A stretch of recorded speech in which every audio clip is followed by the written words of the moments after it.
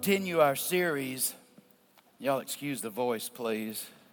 Some kind of upper respiratory activity going on. We continue our series called Cries from the Cross, which has been a study or a survey of the 7 things that Jesus said while being crucified. Today, we'll focus on the suffering of Jesus, in particular, the thirst that he experienced during crucifixion. We'll be in John chapter 19. Put the ribbon there. We'll be back and forth. John 19, beginning at verse 28. Jesus knew that his mission was now finished. And to fulfill Scripture, he said, I am thirsty. A jar of sour wine was sitting there. So they soaked a sponge in it, put it on a hyssop branch, and held it up to his lips. As I taught a few weeks ago, crucifixion, death by crucifixion, actually occurs through asphyxiation or suffocation, inability to breathe. But the suffering of crucifixion is intensified by just exposure, but also by dehydration, which also hastens death. Because all of our cells, our organs, and all of our systems require water. Hydration is essential for life. And humans can usually live only 3 or perhaps up to 5 days without water. There are some exceptions that are almost miraculous, but that's typically people are in trouble if they go more than 3 days without water. Now, Jesus' dehydration, if you remember the 24 hours before, began in Gethsemane. For in that garden, as he cried out to the Father in agony, cried out to God in agony, and he sweated great drops of blood. He was arrested that evening, and he was tried before Annas and Caiaphas, the high priest and the former high priest. Then he spent the night in a dungeon, followed by trials before the Roman governor Pilate, then the king of Judea Herod, then back to Pilate, who had him flogged 39 times. 40 was supposed to be a fatal punishment. And it caused him to bleed because the lashes would have bits of metal and bone that would tear the skin. So he lost moisture through bleeding as well. Just the sheer exertion of having to carry his cross piece to the site of his crucifixion would cause him to perspire as well. And because of Jesus' already weakened condition, he wasn't even able to complete that journey. And Simon of Cyrene took over. So because of pain, anxiety, and exertion, the fluids were drained from his body through perspiration and blood. For 6 hours, he hung on the cross without moisture. Now I want you to think about who he was. Scripture plainly tells us that all creation occurred through Jesus Christ. So why did the creator of rivers and streams suffer from dehydration? We know that he had refused to turn stones into bread when he was fasting for 40 days and being tempted by Satan in the wilderness in Matthew 4 and Luke 4. And now he refused to create water while thirsting on the cross. He performed miracles giving both food and water at different times to other people in need, but he would not provide relief for himself. And so as we examine the thirst of Jesus, we'll see several things. The first is that the thirst of Jesus showed his mission.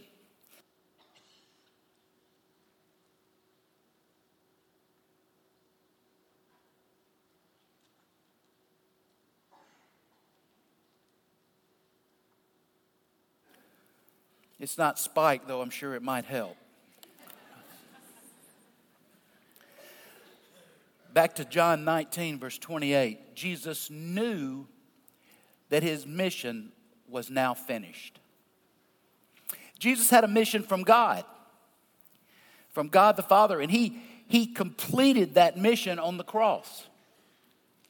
He knew that his assignment was to suffer the pain and the ridicule of crucifixion, but not to endure and survive it. Rather, to suffer and die on the cross for our sins. You know, we think of humans that are punished, even tortured, and they succeed to survive it because that's the goal. That wasn't the goal here. The goal was that he suffer fully and die. Hebrews 2:10, 965 if you're using this Bible. If not, they're still for sale out there.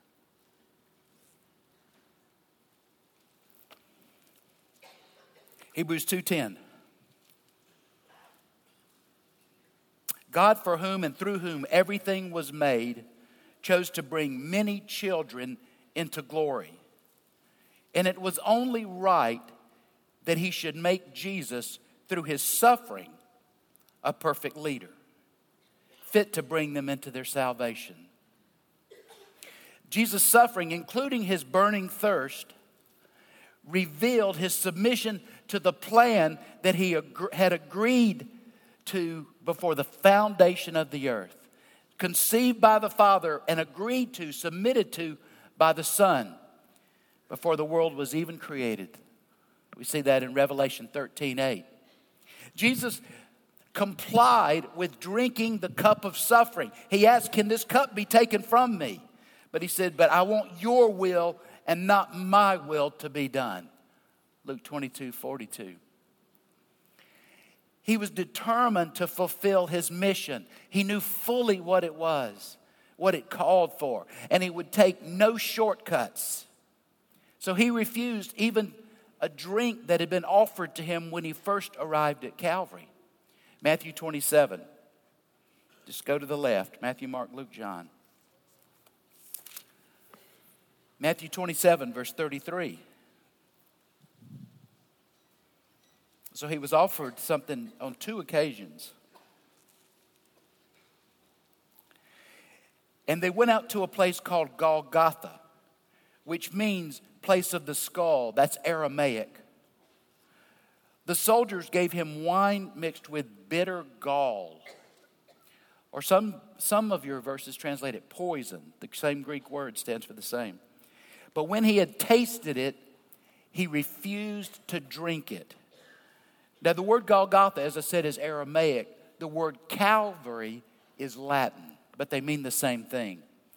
And so this was a bitter drink. And what I've learned in studies is that poisons are bitter, but acids are sour. So he was offered one of each. Now the wine was mixed with gall.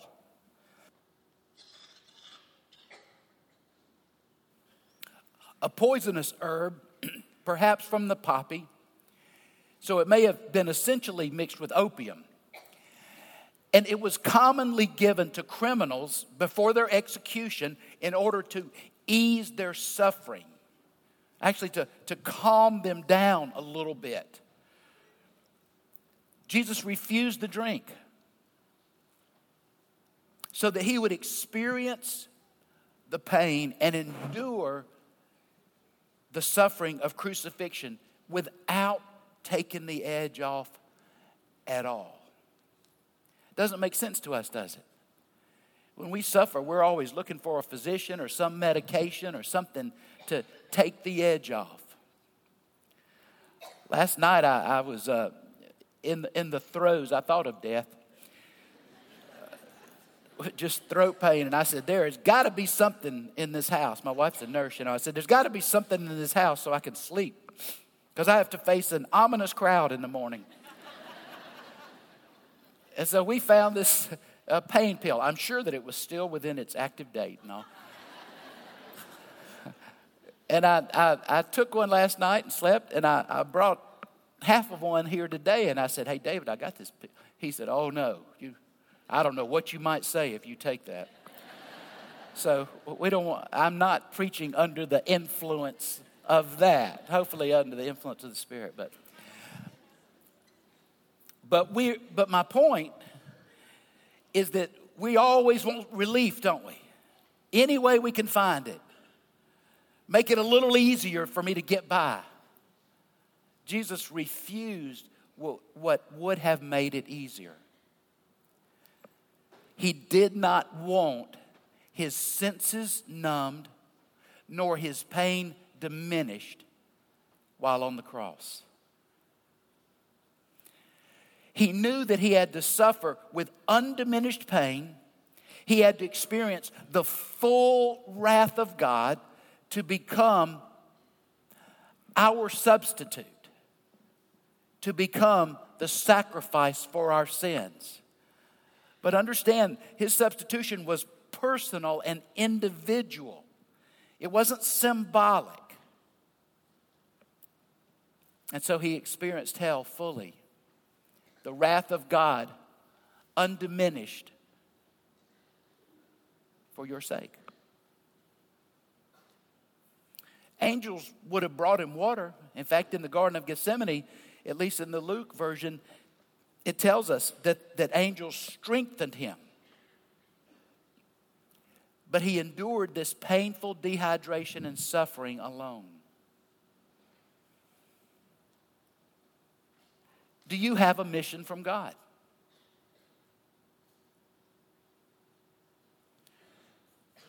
Scripture says, make your calling and election sure. If you were called to faith, then you were called to mission. And our missions are individual and personal. They're unique. Do you know what yours is? And are you willing to carry it out, even if it requires suffering?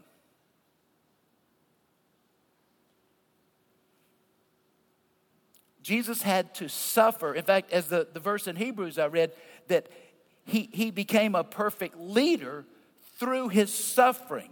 Not from just following the plan, but following the plan when suffering tried to deter him.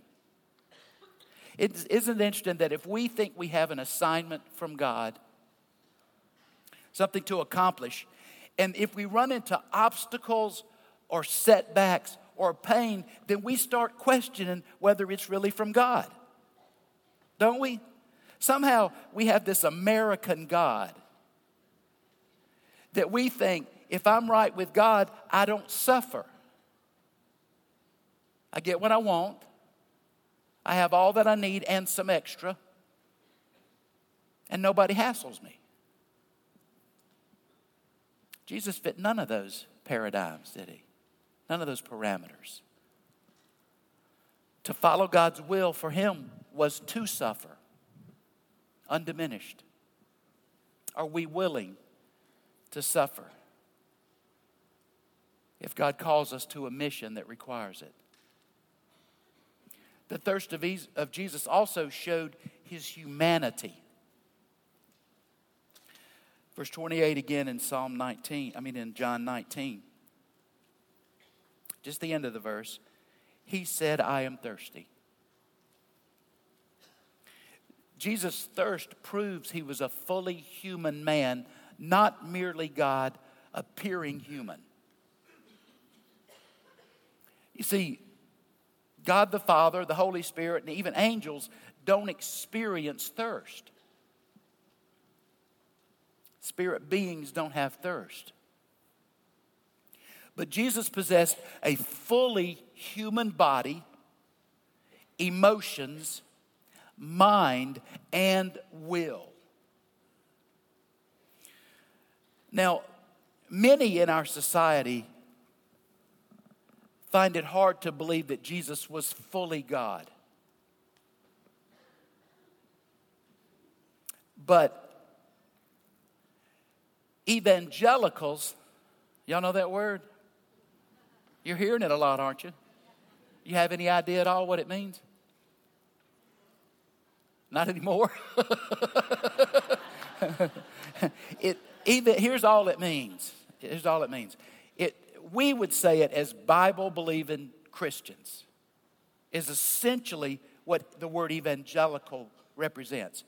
In particular, it means that we believe the authority of the Bible. We recognize the need for evangelism, the necessity of Jesus' sacrifice, and eternal life being received only by faith. 4 simple statements. But that defines evangelical. So now when you hear it in all this political stuff, you'll know. But for us, there seems to be something difficult to grasp about God the Son becoming fully man. Even to the point of becoming thirsty, tired, tempted. I wonder if he had respiratory infections with every change of season like I do. Perhaps. Perhaps.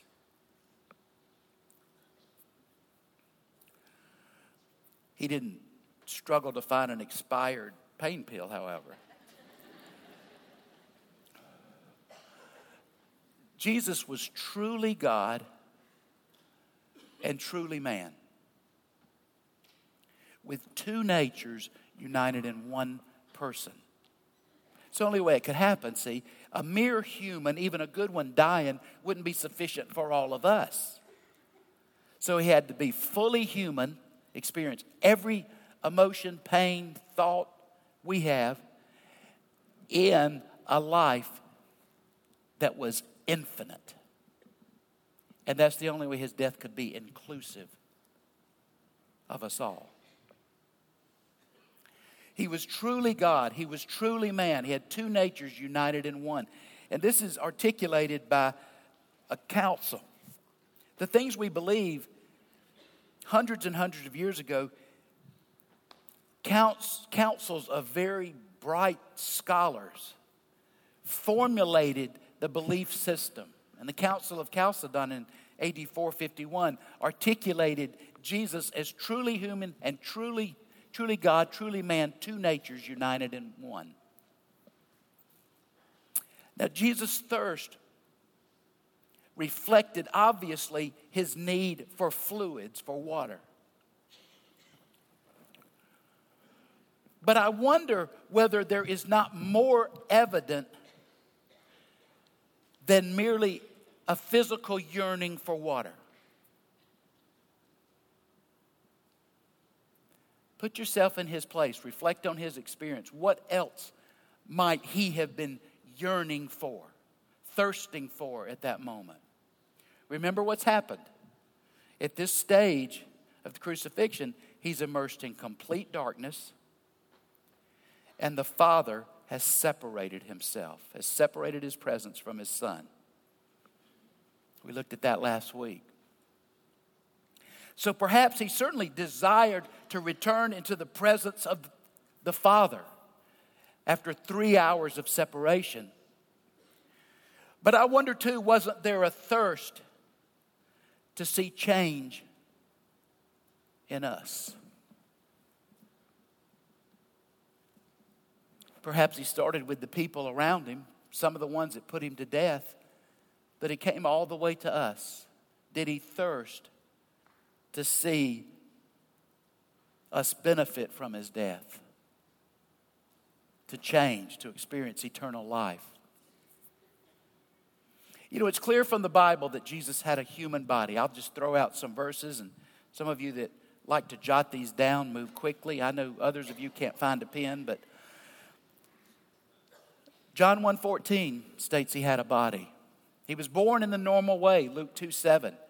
He grew physically and mentally, Luke 2:40 and 52. He grew tired, John 4:6. He got hungry, Matthew 4:2. He grew thirsty, right here in this passage, John 19. He became tired, Luke 23:26. But he also possessed human emotions. We would almost think that if he had the mind of God and he knew all things, he wouldn't ever be experiencing much emotion. Some of us have idealized that feeling no emotion, being rational all the time, is ideal. It's not the way he lived. It's not who he was.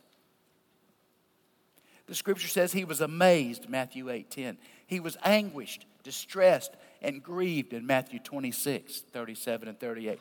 He was angered and deeply troubled so that he wept, John 11:33 through 35. He prayed with a loud cry and tears. You ever prayed like that? Hebrews 5:7. Sometimes I tell some of you, you're all worked up. I say, go out in the backyard and just yell at God a while. We have a mandate from Jesus. He prayed that way sometimes. I don't know that he was angry, but he certainly was crying out loudly and crying literally as he prayed. In fact, Jesus' humanity is one of the first tests of true faith. 1 John 4:2, 2 John 7. Because Jesus was fully human, he understands our physical and our emotional pain because he experienced it fully. He doesn't just know about it. He didn't just observe it. He lived it. Hebrews 2, verse 17. Turn there. Hebrews is toward the back of the Bible. This passage is on 965.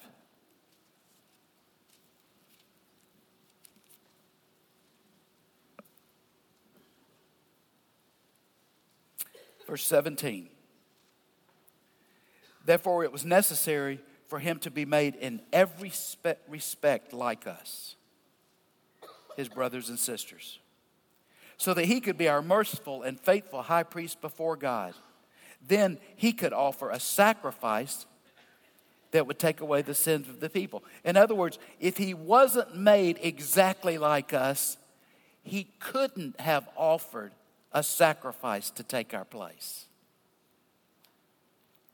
Since he himself has gone through suffering and testing, he is able to help us when we're tested.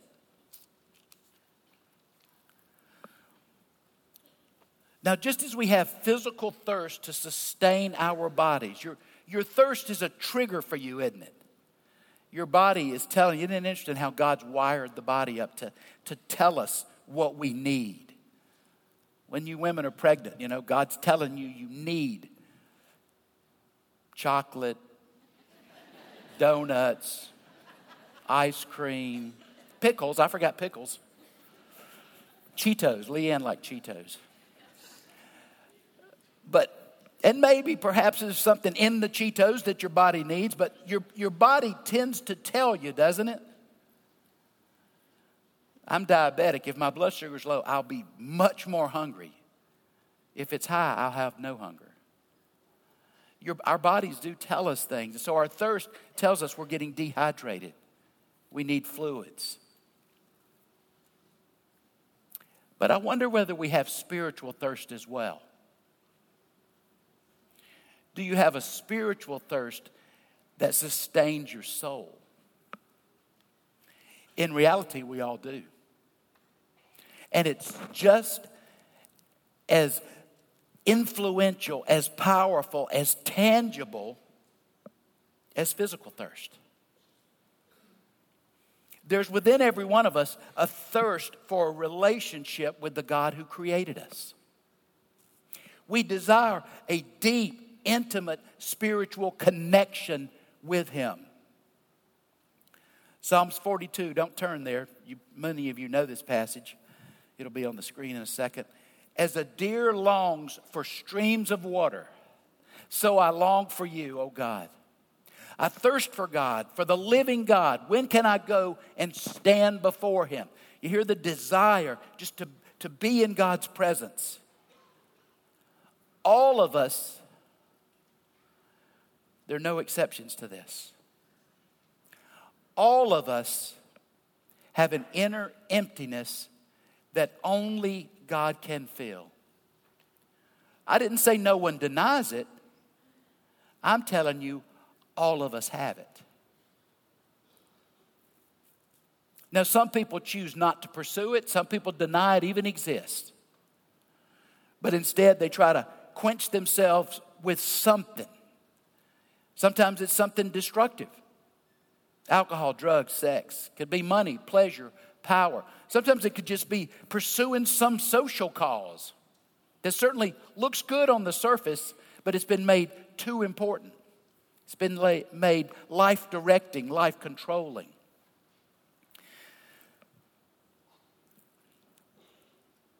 When you can't experience God, the next most powerful thing you experience is physical pleasure. So many pursue physical pleasure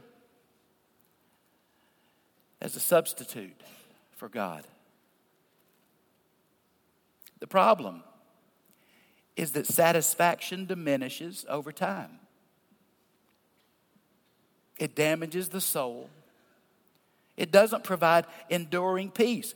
The things that people try to substitute for God are almost ridiculous. They can't replace God. Some others deal with their disconnection just through activities, sports, hobbies, exercise, travel, politics, even overworking. They're not wrong in themselves, but they're just given too much importance. My real point is, you have a thirst for God, and it will be filled with something.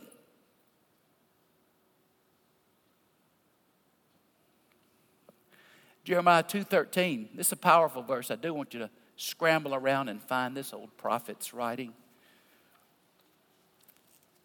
More toward the middle, actually. 606.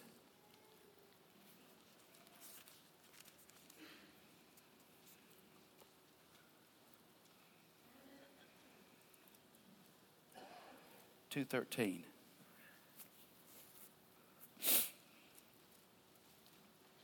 For my people have done two evil things. They have abandoned me, the fountain of living water, and they have dug for themselves cracked cisterns that can hold no water at all. You have any cracked cisterns? These substitutes are broken cisterns that do not satisfy spiritual thirst. They can distract. They can divert attention, but they will never satisfy. They can, though, divert you from seeking the true living water that does satisfy. You will be driven towards something, is what I'm saying.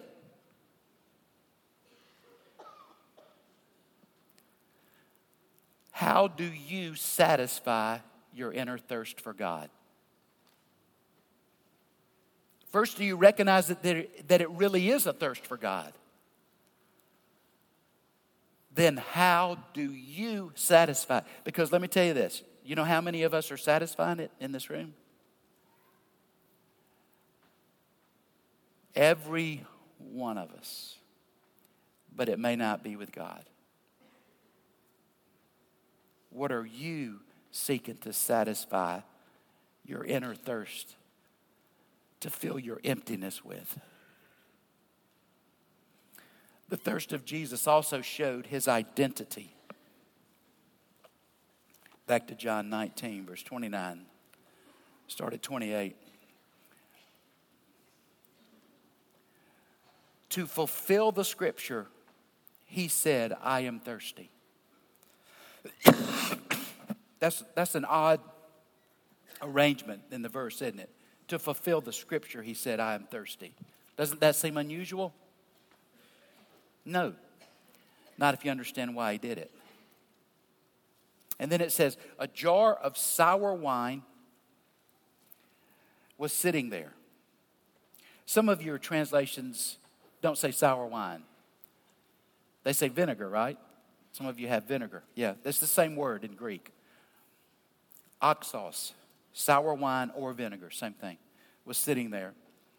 So they soaked a sponge in it, put it on a hyssop branch, and held it up to his lips. You know, we've seen movies and we've seen pictures of Jesus on the cross, you know, up high, but in all likelihood, Jesus was crucified either 2 or 3 feet above the ground. So it really would have been easy for a soldier to put a sponge on a reed and hold it to his mouth. Now, the drink that was offered was a cheap wine, kind of an old spoiled wine actually, that the Roman soldiers commonly consumed called Pascha. And it was made by diluting sour wine vinegar that had turned to vinegar with water and sometimes with flavoring herbs. Now, this drink was inexpensive. It was considered more thirst quenching than water. I'm not sure about that, but they thought it was. It prevented scurvy, killed bacteria in the water. And because sometimes the water was so nasty, the vinegar smell was more pleasant than the water smell. Made it more palatable. So the soldiers brought this Pascha, which no longer had any alcohol content, but they carried it with them to Calvary to satisfy their thirst during their crucifixion duty. But the point back to Jesus, why did he say, I thirst, when he would die within minutes? And knowing that wetting his lips with a sponge wouldn't have satisfied that suffering anyway.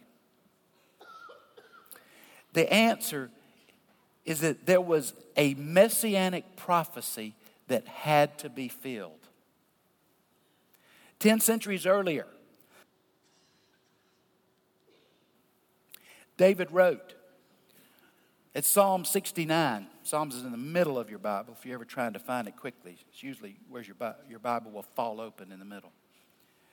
But this is Psalm 59, verse 21.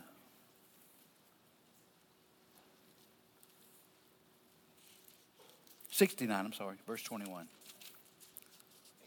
You said, you must have gotten yours on sale. Doesn't have enough verses, didn't you?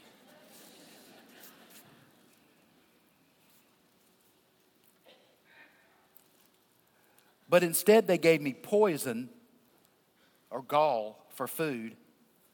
They offer me sour wine for my thirst. So a Roman soldier is responding to the cry of Jesus, but he's really fulfilling a messianic prophecy. Jesus didn't say that he was thirsty so that his raging thirst might be quenched, but so that the scriptures might be fulfilled. Every detail of the prophecy, including the kind of drink offered, had to occur as predicted for Jesus to be proven to be the Messiah. The soldier couldn't have given him water or even new wine. It had to be this vinegar or sour wine to fulfill the prophecy, which Jesus fulfilled, his life fulfilled over 350 messianic prophecies. The agony of the Messiah was predicted by King David. Psalm 22, this is one I mentioned to you last week. Here before Easter, read Psalm 22, read Isaiah 53. Psalm 22, verse 14. My life is poured out like water, and all my bones are out of joint. My heart is like wax melting within me. And then specifically 15. My strength is dried up like sun-baked clay, and my tongue sticks to the roof of my mouth. That's a reference to dehydration. And you have laid me in the dust and left me for dead.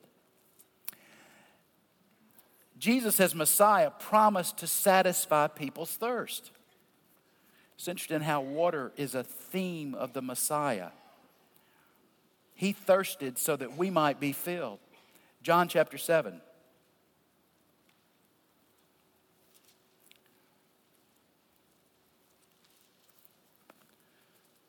8:59.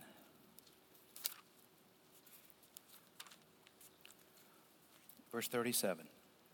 On the last day, the climax of the festival, Jesus stood and shouted to the crowds, "Anyone who is thirsty may come to me. Anyone who believes in me may come and drink. For the scriptures declare, the rivers of living water will flow from his heart."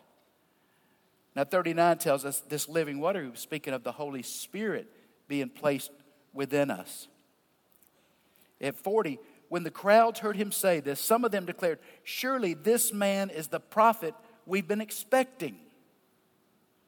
Because he fulfilled Deuteronomy 18, Matthew chapter 4, some prophecies about the prophet coming. And others said, "Well, he's the Messiah." Jesus also promised living water to a woman. You remember the woman at Jacob's well in Samaria? That's out of John chapter 4. But the question for us, since Jesus offers this living water, do you want to drink? Are you thirsty for the living water, the life-giving water, the strength-producing, the faith-reinforcing water that comes only from Jesus the Messiah? Or would you rather be drinking from cisterns, the ones you dig out yourself? The final invitation in the Bible, Revelation 22, refers to water as well. And it says, "The Spirit and the bride say, 'Come.'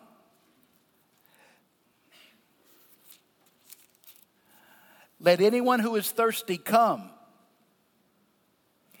Let anyone who desires to drink freely from the water of life.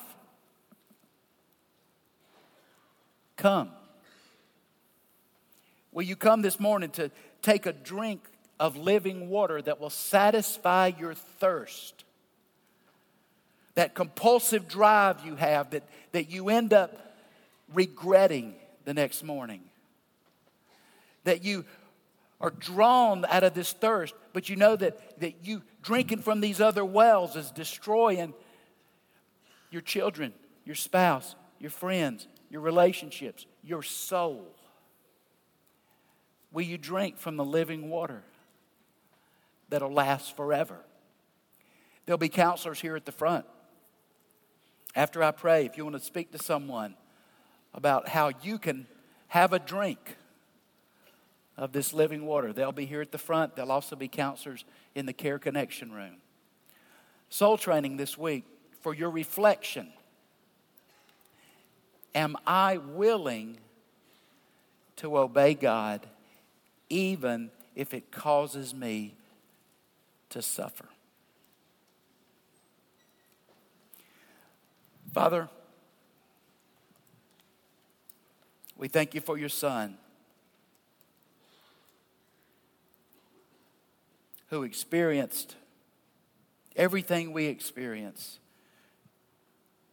but the negative things even to a greater degree, who suffered willingly, not even allowing the pain to be diminished, so that we could be fully cleansed of our sins. Father, I pray that you will sensitize everyone seated here who knows the thirst I'm describing, and that they'll take a step toward having that thirst quenched, satisfied fully and forever. In Christ's name I pray. Amen.